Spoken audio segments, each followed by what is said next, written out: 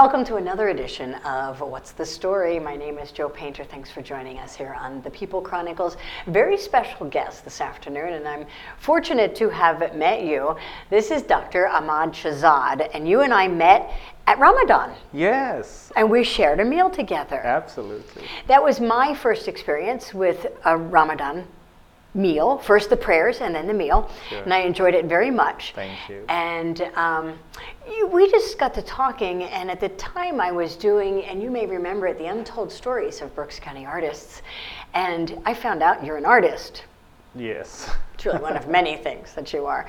But this, it's not a painting, it's a drawing, correct? It's a drawing, yes. Is it a drawing of a cat Yes. that you photographed, that you've met? Yes, I met this cat at a zoo. This is an American bobcat. And I had some rough sketching, on a piece of a napkin, that I could do. I wanted to keep the feeling in the eye as a memory so that I can reproduce it. So, exactly after 1 year, I found that napkin and said, oh. Really, a year later? Yes, so, but I remembered the feeling. It was the most beautiful feeling. And I decided to just draw it. And, just 2-3 days ago, I just finished it. So 2 or 3 days ago you Yes, finished? yeah. He's looking at me. Yes. That's how I feel. This isn't, I'm not looking at a picture of a bobcat. Bobcat? Yes, bobcat. I feel like he's looking right at me. Yeah, so I think that's what I always have tried to achieve through my art. So I have taken some pictures that you saw those pictures of snow leopard. Well, let's talk about that a minute. So, Yes. First of all, your art is wildlife. Yes, Or wildlife. nature. Nature. Because I saw some beautiful flowers in there. Yes. And so there is a bit of a video, and I believe we're going to introduce some clips here. And it's called The Glass is Always Illuminating? Yes, every glance is illuminating. Every glance is illuminating. So basically, in the mystic tradition of Islam, there is this concept of sacred glance. So the sacred glance is that when you, in a very non-judgmental state in which you are totally present in your body and in your consciousness, look inside the eye of another person or soul or an animal or any living creature, you meet together at a space which is very sacred. So you meet in the realm of the spirit, or what we can call as the presence of God, which has no shape or form, which is immanent, which is transcendent. And you connect, you both are consciousness created by God. And you meet that cat or that bird at a level and say, hey, who are you? So we are basically communicating at a primordial state, made at the when we were all together as a form of one protoplasm. So it's the creation of one creator, and recognizing that, recognizing our master, our creator, our originator, together at a one spot and say, hey, you and I have a common. We are both creation of one artist, one great artist, one absolute So it's like beauty. seeing the divine in you. Yes. And you're seeing the divine in me. Exactly. I hadn't really thought about that in wildlife. Oh, it's amazing because the thing is, the animals don't have egoic structures that we have. Like we have past, we have grievances about our experiences, we have grievances about people, we have a lot of anxiety, uncertainty about future. Animals live in the moment. And They don't have memory? well, there is memory of how to avoid, or where is food, or where is water hole. But then there is this memory of interactions. They don't say, okay, such and such bobcat looked at me in a bad way. Such and such bobcat. Only we do that. You know what? That's interesting. You talk Yeah. about living in the moment, and we're often say just live in the moment because Yes. that's what's real. That's what's now. Yes. And as human beings, we almost have to fight ourselves or train our brain Yes. to live in the moment. And you're saying wildlife does it naturally. Oh, naturally, I can tell you, I had a cat that I rescued from San Francisco. I was living in Vermont at that time, and she was close to euthanization twice. So she was a Turkish Angora, and we have this tradition. It's a national treasure in Turkey. The tradition is that Prophet Muhammad had a cat named Moiza, who was a Turkish Angora, odd-eyed, and one day she was sleeping on his shirt that he had to wear and go out and lead the faithful in the prayer. So he didn't disturb the cat. The cat was sleeping early in the morning. He just took a scissor and cut that piece of his shirt where the cat was sleeping and wore that. And people said, what happened? He said that, this was just recognizing of these sentient beings. So that cat taught me so many things. I was more focused on, why she's hiding under the bed all the time, why she's not interacting with me. So when I would stand on my prayer rug and when I would pray, she would come and sit very close to me. It was amazing that I was not focused on her, so she thought that, I'm occupied with that higher force. You understand what I mean? She found that, very neutral state of my mind. So she was close to me. And she taught me so many things. So as soon as I would focus on her or trying to get her or try to pet her, she would run away. Or even if there's a thought, she taught me non-attachment. She taught me that everything is impermanent. She taught you to just be. Be, and then not only that, but that there is higher degree of consciousness too. As soon, just like Buddha said that you can touch the tiger. How? If you have no thought and you at this state of no thought, well, I don't advise you to touch the tiger, but don't try this at home. but you and the tiger are in one realm of spirit. As soon as a thought comes, the tiger is going to rip you apart. So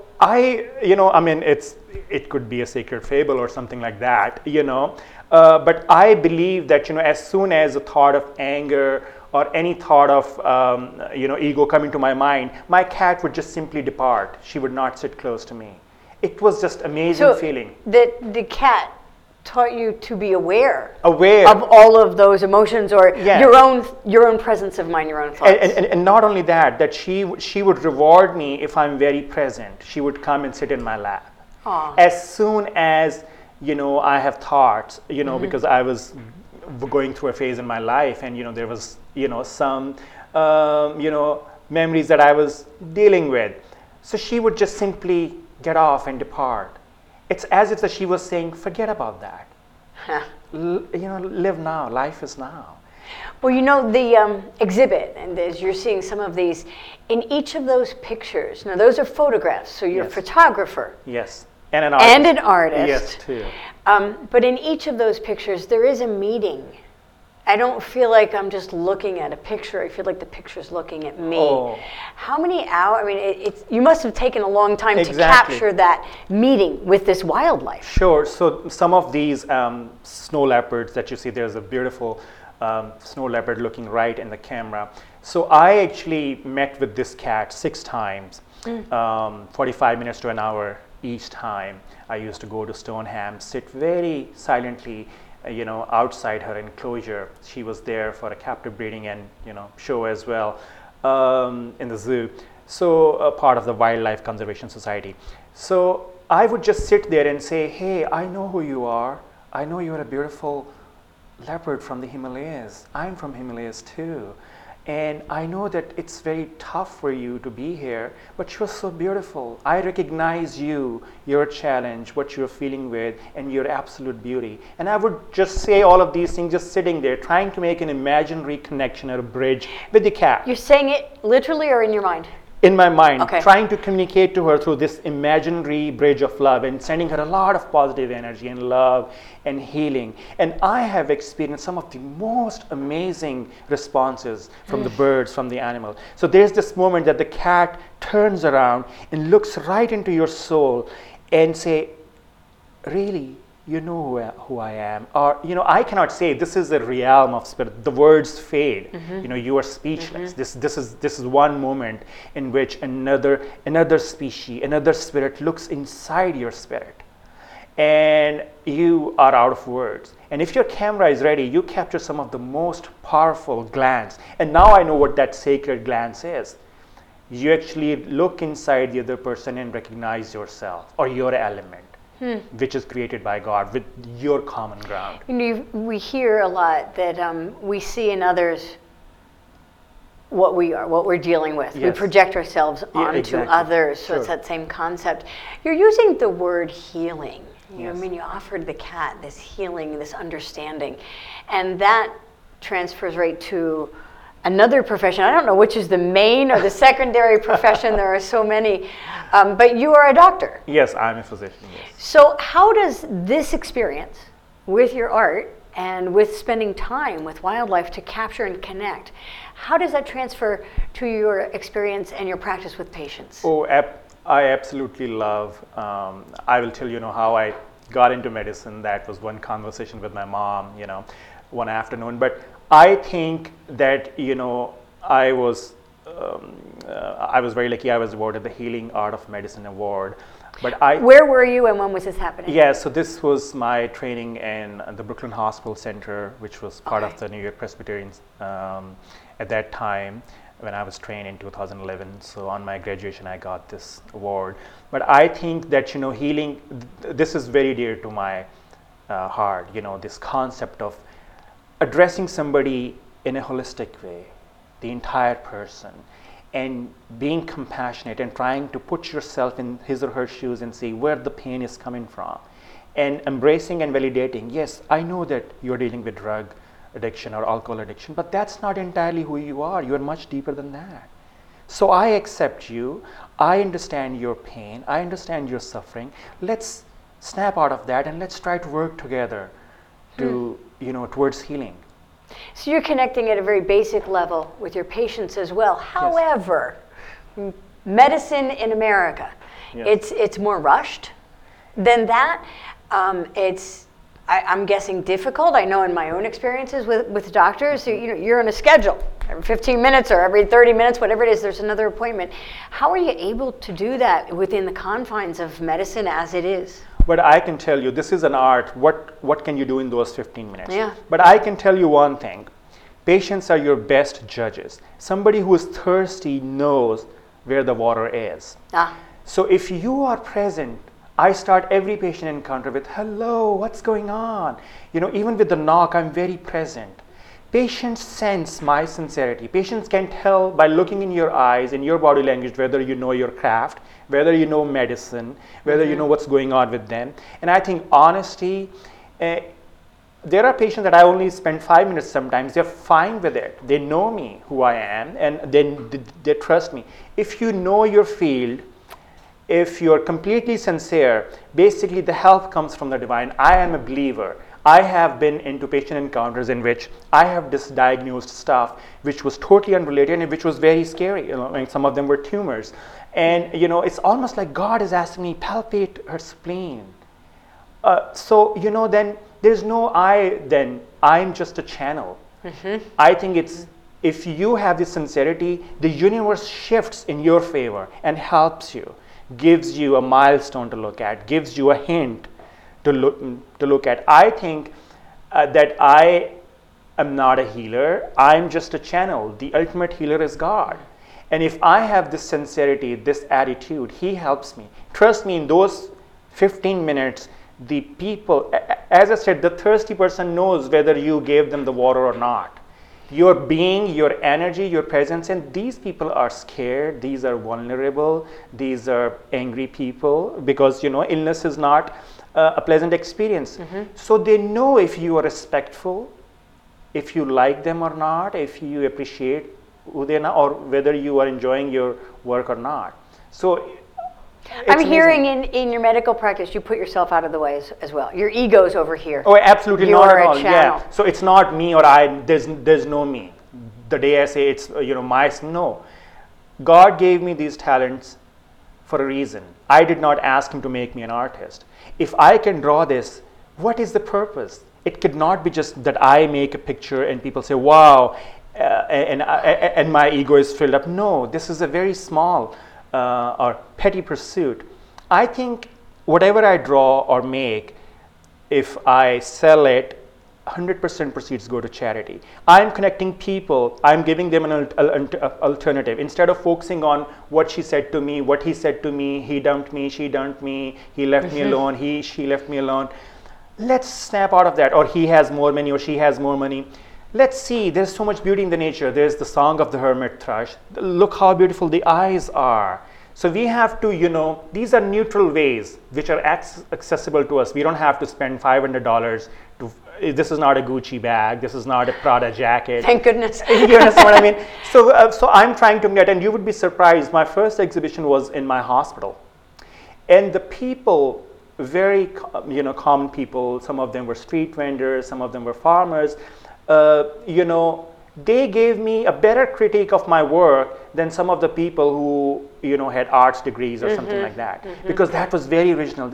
Some of the people say that they were tears because the intensity of these are very simple portraits. You've been able to capture your experience with the wildlife. How did you, I'm really curious about this. Yes. How did you pick your path? Because this is a God-given talent. Yes. Medicine and your ability to connect with your patients is another God-given talent. And I understand there's more. There's photography and there's theater and there's singing. And yes. So how did you select your path? Well, I was a very good student, and a time came when I, got very good marks and got selected on an open merit for King Edward Medical University, which is one of the most prestigious institutions in Lahore, Pakistan. It's established in 1854. My dad wanted me to be an artist, and I think he wanted to be an artist himself. So projecting ourselves on yes, others. he said no. He believes in very simple life, and he said that simplify everything. This is your passion. Go forward with it. The material wealth means nothing. It's your emotional, your intellectual, your spiritual health which matters. My mother felt the same way, but she and I had a walk in our backyard, in the afternoon, and she said, "Look, I don't want you to make commercial art. I don't want you to combine your passion with your economy, because then you would make cheap commercial art to sell to be able to sustain, your living. Right. I want you to be independent of your bread and butter, independent from art. Earn your bread and butter in a decent way, in service, be a teacher, be a physician, be a lawyer, but then do art for yourself. You shouldn't have this feeling that, I have to sell it." She said she could not picture me standing on the side of the road with paintings in my hands and saying, people are going to buy it so that I could pay. She said, because your father has earned livelihood in the honest way, and you are going to earn your livelihood the honest way too. So I think dissociate, do art for yourself. And now she tells me, she said, now you're free. Yeah. You're a physician. Do you feel that way? Yes, I think that she gave me an immense gift and understanding that, I'm free to paint for myself. So I'm not concerned whether there's no economy involved here. Whatever I make is devotional, it's original. It's joy. Yeah, it's joy, and it's for other people. And then I can take care of my, basic mundane human requirements. So you said you had this experience and you were doing well in school in Pakistan. Yes. Why are you here now? What was the draw to come to America, and what's going on with that? Well, I was fascinated with just the idea of a society in which, there is complete liberal attitudes towards, how people want to live, what are people's thoughts, there's complete freedom of expression. But more so, I wanted to meet people from all over the world. Where else would I have found that? I studied. Is this the only place you can do that? Yeah, well, I had the opportunity to go to Canada. I had the opportunity to go to England. I had the opportunity to go to other places as well. But I chose because I was fascinated with the Native American wisdom, a culture that has almost vanished. But not only that, but also with this idea of, I read the Constitution and the history of the early Americans, and I liked that what they were thinking about, okay, so you would not be persecuted whether what beliefs you have, and bring your talents and potentials. I think that this is a substrate for creating an ideal society where people can bring their and you take that ideal now. Yes. And you are playing your part. Absolutely. From one man to make that ideal society and create equity for all. Absolutely, and this is the key task of our generation. If we want, I think United States can set an example for the rest of the world. I believe we have so many challenges here, but I think you have the best, one of the best. I mean, some of the people who are here are one of the best people in their countries. You have the cream, We the do. nations. So thank you for picking America.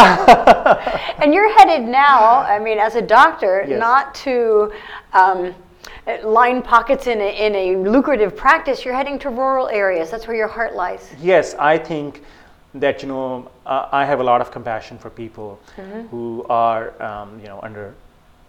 underprivileged, and I think that there is a lot of potential to make a good change in rural America. I think we can set an ideal society too. Like, I was working in a rural part of Vermont, which was with so many issues, drug and alcohol, and very economically very poor areas. But people loved songs of birds. They say, "Oh, I saw a chipmunk over there. Yeah. Oh, I saw a deer over there." So, and they have this ability to live simple too. So as long as they have a decent way of making their living, I think we can set an example of a society in which we can have some of our emotional gratification from nature, and live simple and still live happy. I mean, money is not important to live happy, as long as you are able to live in a decent way. You can afford your children's expenses, and you can earn the money for that. And I think that I think medicine can be a voice in society. Our hands is at the pulse of the society. Our patients tell us the stuff that they don't tell anybody, not even some of their loved ones. So I think that I think physicians can be a voice. I am all for encouraging small businesses in these rural areas, and I'm making my recommendations, and I have planned to meet with the senator too to see that how can we help these people. People don't have to jump through 500 hoops to start a small business. And not only that, but also introducing organic growing as a part of the treatment of alcohol and addiction, because when you grow a plant or a flower, people who are so damaged here feel healing. And that's why we can also empower them, and we can bring down the prices of the organic food, and start a healthy trend. Healing and energy is a very common theme Yes. in conversations with you, and it's one that I hope we can all take with us and take notes from that, because I've often said, forget the symptom, go to the cause, or Yes. go to the root. But you have relief at the very root level, and what you've identified is we all have it within us, and it's that same connective energy. Oh, absolutely. So yeah. thank you for painting it. Thank you for bringing that here, because while you say that helps you, I believe it helps all of us who have the opportunity to enjoy it and maybe remember to be present in the moment. Yeah. It's a pleasure to meet you. Oh, Thank you so much for taking the time. Thank you very much for having me. My pleasure. Okay. Want to know more about who's doing what in Berks County? Check out the stories on thepeoplechronicles.com. These community stories are made possible in part by BCTV, Susie Ray Design, Queen City Family Restaurant, Lamar Advertising, Heidelberg Family Restaurant, Reading Air, Lions and Hole, Peanut Bar, and Kutztown University.